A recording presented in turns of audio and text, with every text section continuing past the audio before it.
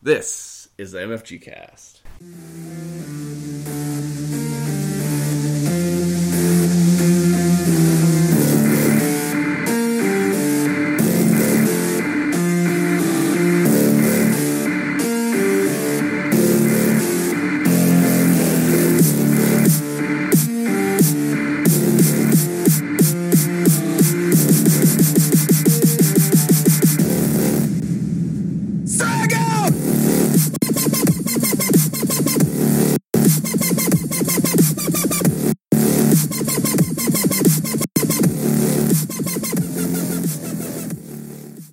This month's sponsor is BattleBards. In a world where your dungeon mastering is terrible, and the elf shoots you for 2d8 damage, thwip thwip, wipe it up with a DM who can't do sound effects worth a crap when you can get the great quality of BattleBards sound effects, music, and audio. Nataruan. Auta Mikela Orko. Merithandra Grim.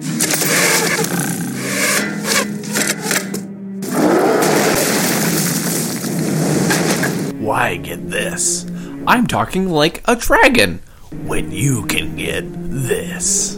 Go Dasik, Bikil Sarev, Shatleg Nomeno, Munfrek Sariapskile. Pre-order now so you can get what you've been hearing and more. For just $25, you can get the lyric, which is $25 to spend on BattleBuds audio, the soundboard with local track support and sync mode, plus, and Stretch Goal 1 bonus, that's 2 audio packs free. Also, you can get the Mock Epic. For only $150, you get $150 plus $18. That's a 12% bonus to spend on BattleBuds audio. The soundboard with local track support and sync mode. The mixer to create custom audio scenes with ease. BattleBuds Cloud Upgrade. 18 months, 10 gigabyte storage to store on your own audio. Prototype soundboard app, standalone app to organize and mix your own audio, and stretch goals 1 through 5. That's 10 audio packs for free. Go to battlebards.com to get your pre-order in before November, or we're going to find you.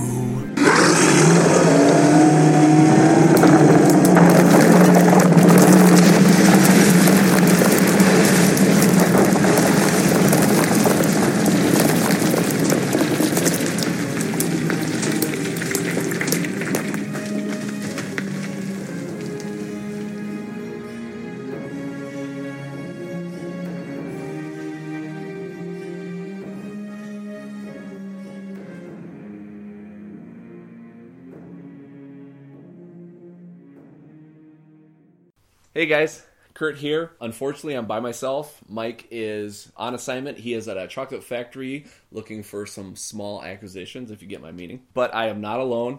I have another great guest for another great interview.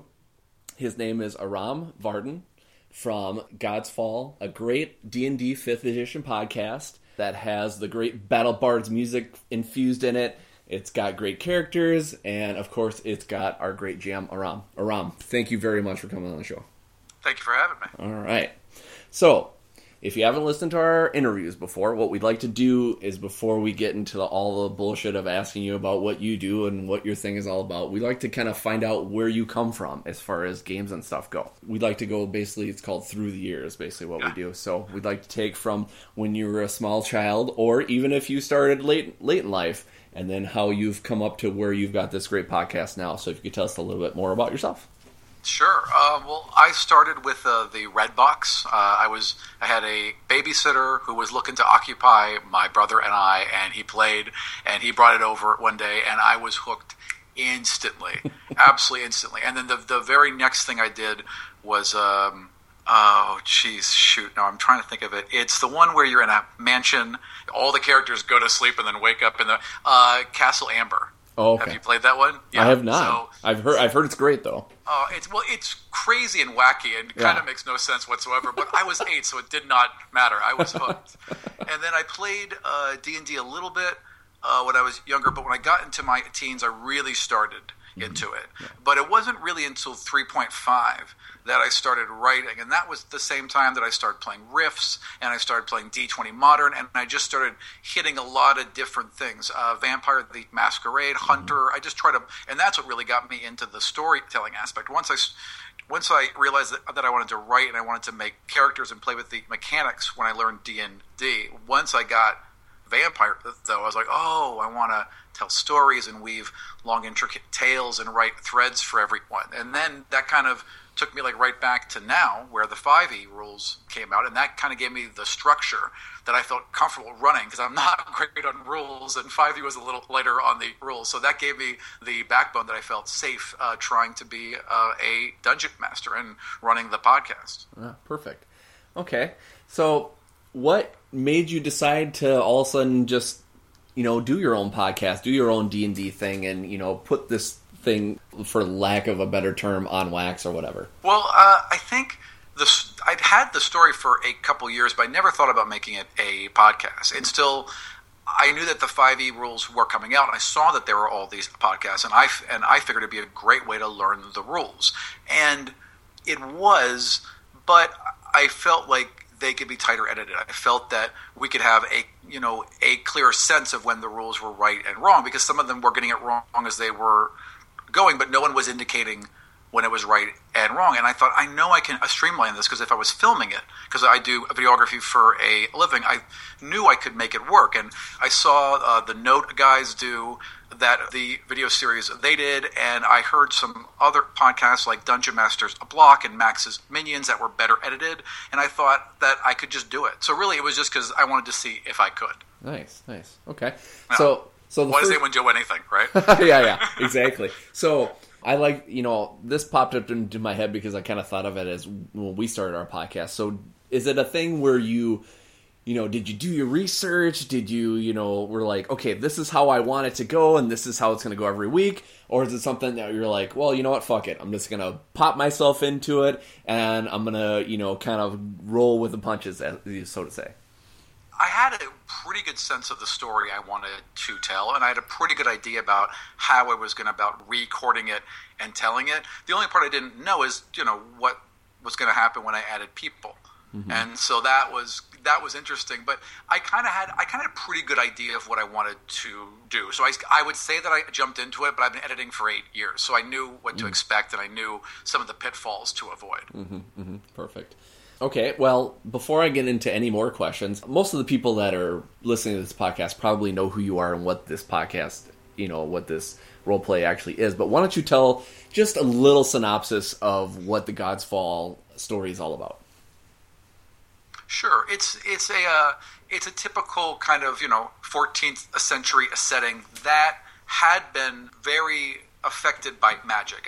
One of the things that I found frustrating with a lot of D&D worlds is that there'll be all this magic, but nothing changes. The technology level doesn't change. It doesn't affect their daily lives. It doesn't affect their communities and how they were raised. It's just there are gods, there are magic, but everything's exactly the same. And so I decided I wanted to change that. So I wrote my own world. I had gods. I blew up the gods. I blew up magic. And I started the players out in this world that used to have magic, so that there were some big, powerful artifacts left over, like the whole city of Ani. But for the most point, they were going to be the first really magical things emerging in this post-magical world. Mm-hmm. And it gave me a way to make magic a commodity and control it, but also make it very special. And I felt that that's sometimes missing from a lot of D&D games, when people can just go to Silver Moon and look in the DMG like it's a shopping list. I have this much gold, I'm going to buy this. How can I haggle it? And that just kills it for me. So I wanted to kind of avoid that. Mm-hmm. Yeah, that's a great idea.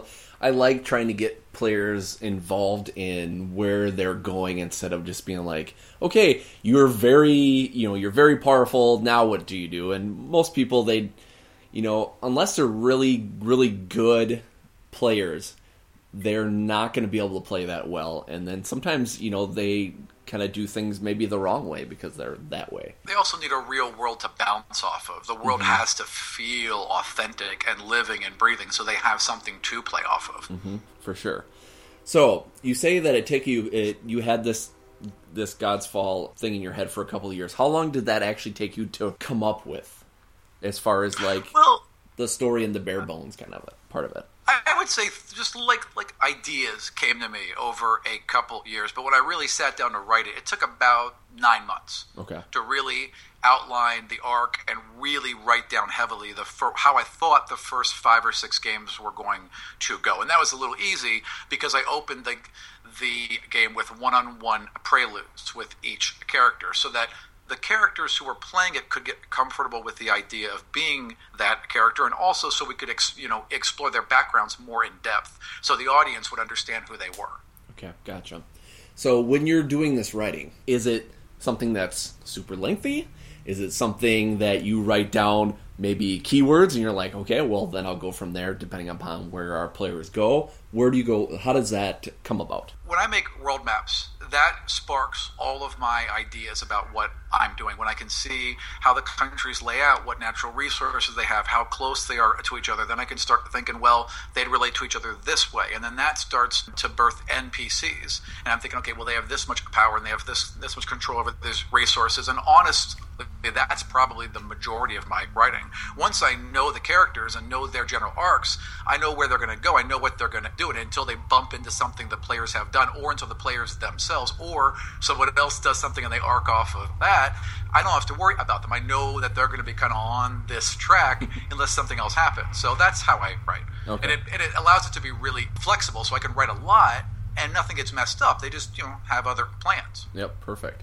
So are you one of those GMs that when something is not quite going the right way, do you try to steer them back, or do you just say, you know what, let's roll with this, let's see where this goes, and then maybe eventually I'll get them back to where they need to be? If I feel, I'll let them wander. I'll let them wander and do what they want to do. We spent 2 days, 2 whole gaming sessions at a turtle festival that I had no plan on writing, that I basically just they were like, what is this town? I was like, it's a Turtle Bay, and they have a turtle festival, and they all went, what? And then that was 2 games. So you never know, you just roll with it. But if I feel like they've gotten too stuck, I'll sometimes throw out an NPC, or they'll bump into something, or there'll be an idea. Because they're all connected with the gods, it's really easy to send them visions. So there's I have methods I can keep them on track without it breaking the reality of the story. Mm-hmm. But honestly, they seem to find enough trouble on their own. Yeah, it seems like players seem to do that no matter what you do. So yeah, but it's always for a good story. So with these characters that you have, or with these people that you have that play your characters, are this is kind of, I know this may seem like a dumb question, but are these all friends of yours, people you know, friends of friends? How did you get these guys all together? Doug is my roommate who plays Doro. Michael, who plays Zion, I've been in a multitude of games with and known since high school. In fact, he ran the last vampire game that we were in right before this one. Kelly, I've known as a friend, but she's never played a single role-playing game before she did this one. This was her first time ever. And then Steven, we just found, because we needed one more, so we tossed an open call out, and he responded. So that worked out. So it's a little bit of old and new, old gamers and new. Oh, yeah. That's interesting. I did it on purpose. I wanted that mix because I didn't want people. Because the one thing that Kay really brings to the table is that she pushes back in a way that the other players don't, because they don't. She doesn't expect to know, right? So the other players, because they've been doing this a lot, they have these ideas where they should ask questions and where they shouldn't, and she has none of that. So she'll push past that, or she'll challenge me in ways that they won't. So it really helps me a lot, actually. Yeah, that's a great idea. Because a lot of times you'll get those group of friends where, as much as we'd like to get them in other spots where we know they're going to do a different way of thinking and a different way of going about stuff, a lot of times we all have certain personalities where it's basically the same route. It may be a different character, but they're pretty much are going to end up the same way for the most part. Right. They'll still think the same. Yes. And if you get stuck in those patterns, if there's not some new ideas, it can bog the game down. Yeah. Perfect. Wow. I had lots of questions going through my head, and now I'm trying to think of what else I can ask you. Take your time, my friend. So now, apparently, you guys have gotten really popular. So apparently. Yeah. So now when this kind of stuff happens, do you think to yourself, okay, do I have to step up my game? Do I have to do more? What is your mindset when something like this happens and you're like, oh shit, this is, of course you want people to listen to it and you want it to be great. But when it comes to a point where you know that, many different ears are going to be week to week are expecting that, how do you try to appease that? Or, is there a mindset where you're like, oh no, what do I do now? Well, I certainly want to make the audience happy, but I've also stated pretty clearly that my responsibility is to the people around my table first. Mm-hmm. So that's that authentic story that I'm trying to tell at them. That is paramount. And people may not like certain things I do. I mean, when enough people are listening, there's going to be people who push back against certain things. I don't really try and take too much of that into account. Constructive criticism I love, but I've got a pretty clear idea of where I want the story to go. So the real things that I'm changing is that I'm investing more in equipment. I'm trying to get everyone wirelessly lab because we tend to move around a lot. So I'm adding higher technical levels, and then I'm just trying to it's the schedule. That's the hardest part.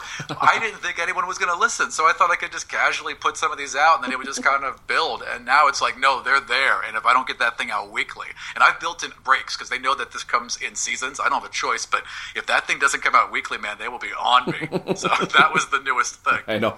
It's so funny because it's one of those things too where I don't know how people weekly do it. We're a monthly podcast, but we do come out with interviews here and there, and then little other things like role plays that we do and stuff like that. But man, it just people don't realize when you're doing this kind of stuff that you have a life. Other people have lives. You've got unexpected stuff that comes up. You could be sick, and it's like, geez, is there anything else that could really be on that? And for the most part, most of the people that are doing these podcasts are losing money because you're buying. Absolutely. You're buying all this, all this equipment for this. You're sacrificing your time. You're mixing your schedules and stuff like that. So, yeah, it's just crazy all the stuff that goes into, trying to come up with something on a schedule.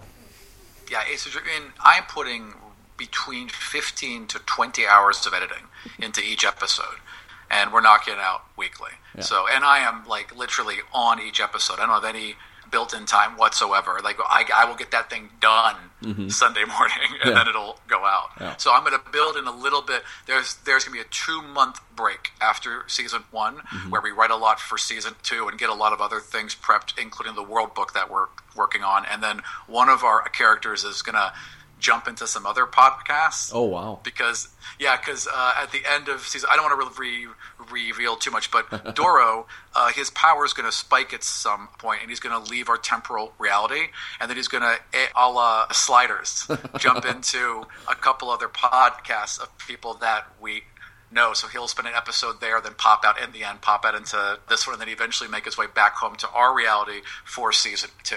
That is awesome.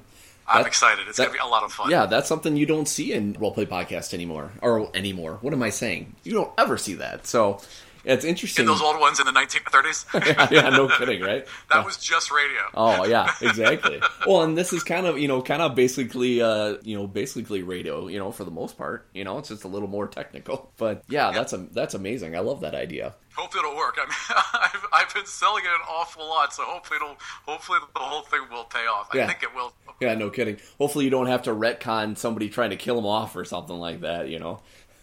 Oh, I got eventualities planned. Don't worry. I thought a lot about this before I was willing to give him away. No kidding. He's the fan favorite. I can't mess this up. Yeah, exactly. Plus, you're dealing with God, so they can do anything, to bring him back. So there is, no, actually, all joking aside, the fact that they are connected to the gods does give me a little bit of leeway with death, and I've planned some things. It hasn't happened yet, but should any of the characters die, because they are connected to the gods, death works slightly differently, so that'll be fun when it eventually happens. Yep, that's always good. Okay, so I'm going to go back a little bit to the hours of editing. Why do this to yourself, man? I mean, seriously. I'm obsessed. I'm just obsessed. I mean, once I set my mind on something, and it has to be as good as I can make it, and then it has to get better each week. And as long as that keeps happening, I will put away the time. I think I would do it just for me. Even if I didn't have an audience, I love it so much. I'm enjoying this game so much, and I'm enjoying telling the story and then recrafting it for an audience so much that I think I would just do it for me. But the fact that there's an audience is unbelievable and energizing. And every time there's a tweet or an iTunes review or anything, it's just lifting. So, I mean, honestly, I think that's worth it right there. Mm-hmm. Yeah, that's great. So when you do that whole thing, so you just set one whole day, and you're like, okay, I've got my Cheetos, or if you're thinking healthier, I've got my broccoli, and I've got my, my tea, and I'm going to sit down and I'm going to get this done. I'm going to close the curtains, no calls. Is that how you do it? Do you make it a Sometimes. I'm trying to think of the word like is it my editing day? Well, I mean, I'm a freelancer. I work mainly from home, so I have a lot of time, frankly, and I'm able to kind of like fit in a couple hours here, a couple hours there. There will certainly be times when I'm just put away 8 hours, or I have to because deadline, that I will just, nail through it. But I try and get a couple hours each day. I don't want to burn out on it. So I'm really careful not to back end myself too much, not to push it off too much, so I don't get tired of doing it, because that would make me sad. And I have I have arcs for about 6 or 7 seasons. That's what I expected to pace out to. So it'd be a shame not to tell the whole story. Yeah, that's true. So then that brings up another question then. So you barring any bad circumstances or anything like that, you go 8 seasons, you tell your whole story. Do you hold the candle and you keep going if you find something that you want to keep going with? Or do you say, you know what, this is the finale of it, I'm done with that, and then do you quit and be done? Or do you move on and do another thing? Well, stories need to end. I'm a very firm believer in that. Stories cannot continue forever, or they inevitably die, and I won't let that happen. So it will definitely end at some point. After that, I will definitely do another one. I'm hooked. I will do it. I already have 5 ideas for other things I want to do. It probably won't be a Dungeons and Dragons podcast. I wouldn't do another one within the same world, because I'll honestly probably lose interest at that point. I would like to write something new. But I have a couple different ideas for other genres that I would definitely like to play in. Perfect. Well, I think I've exhausted all the questions that I have. But before I let you go, is there any other things you'd like to promote? Your Twitter, any other ways they can get the website, anything else? Well, they should definitely go to our website, godsfall.com. We have tons of notes and all the episodes and maps and all the other custom content we've made. And one of the things we're working on now is a Godsfall world book. A lot of people have asked if we'd put something like that out so they can play in our world. It'll have all of our maps, all of our notes, all the major NPCs, and it'll be written so people can just jump in and play with us, including all the power trees, because every god has a superpower. We call them divinities. So there'll be 36 power trees, and those divinities will just be laid on top of whatever character you're playing. So you could be a thief, plus they have the ability to teleport, be a fighter, and have the ability to heal, and it's got all those powers laid out. Nice. Perfect. If I ever get it done. All right. Well, I'll mention a couple other things to pimp you up too. You also have a Patreon account, so go, give them money, because of course, just like anything, nothing is free. Give a little bit here, give a little bit there, so they can keep going, keep the lights on. You also are selling Godsfall t-shirts. That's always a good thing. Yep, you're wearing one right now. Yep, I knew it. That's awesome. I have one that I made for myself that I've got locked up somewhere. And every once in a while I'll wear it just to, make myself feel better. But it's probably not as good as that one, that's for sure. And then, look out for the World Book when it comes out. That sounds phenomenal. So awesome. All right. Well, thank you, Aram, for coming on. It's been a pleasure. And again, if anybody hasn't listened to this podcast, you love D&D, you got to go to it. You got to listen to it. It's phenomenal. There's, the characters are great. The story is fun. They cuss just like we do on our podcast. Yes, we do. It has Battle Bards music. We've pimped the Battle Bards label, and they're all fantastic people there, and they need your support too. So I mean, everything's just kind of coming together. So thank you very much for coming on, talking to us. It was a pleasure. Thank you for having me. Perfect.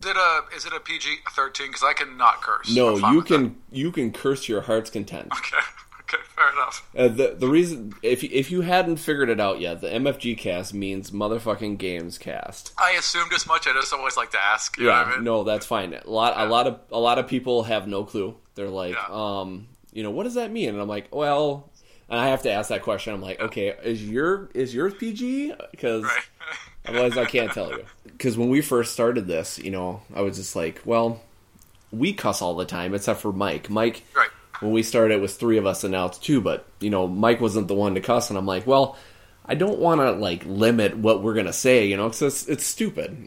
Why do that? Yeah, I considered cutting them out initially, but the amount of time I already put into it with that extra, it was not feasible. Yeah, Yeah, exactly. You do enough editing in the first place, so you don't. I really fucking do. I do a lot of unpaid editing. I'll tell you that. Oh yeah. And we're gonna talk about that. I'm gonna make that a point.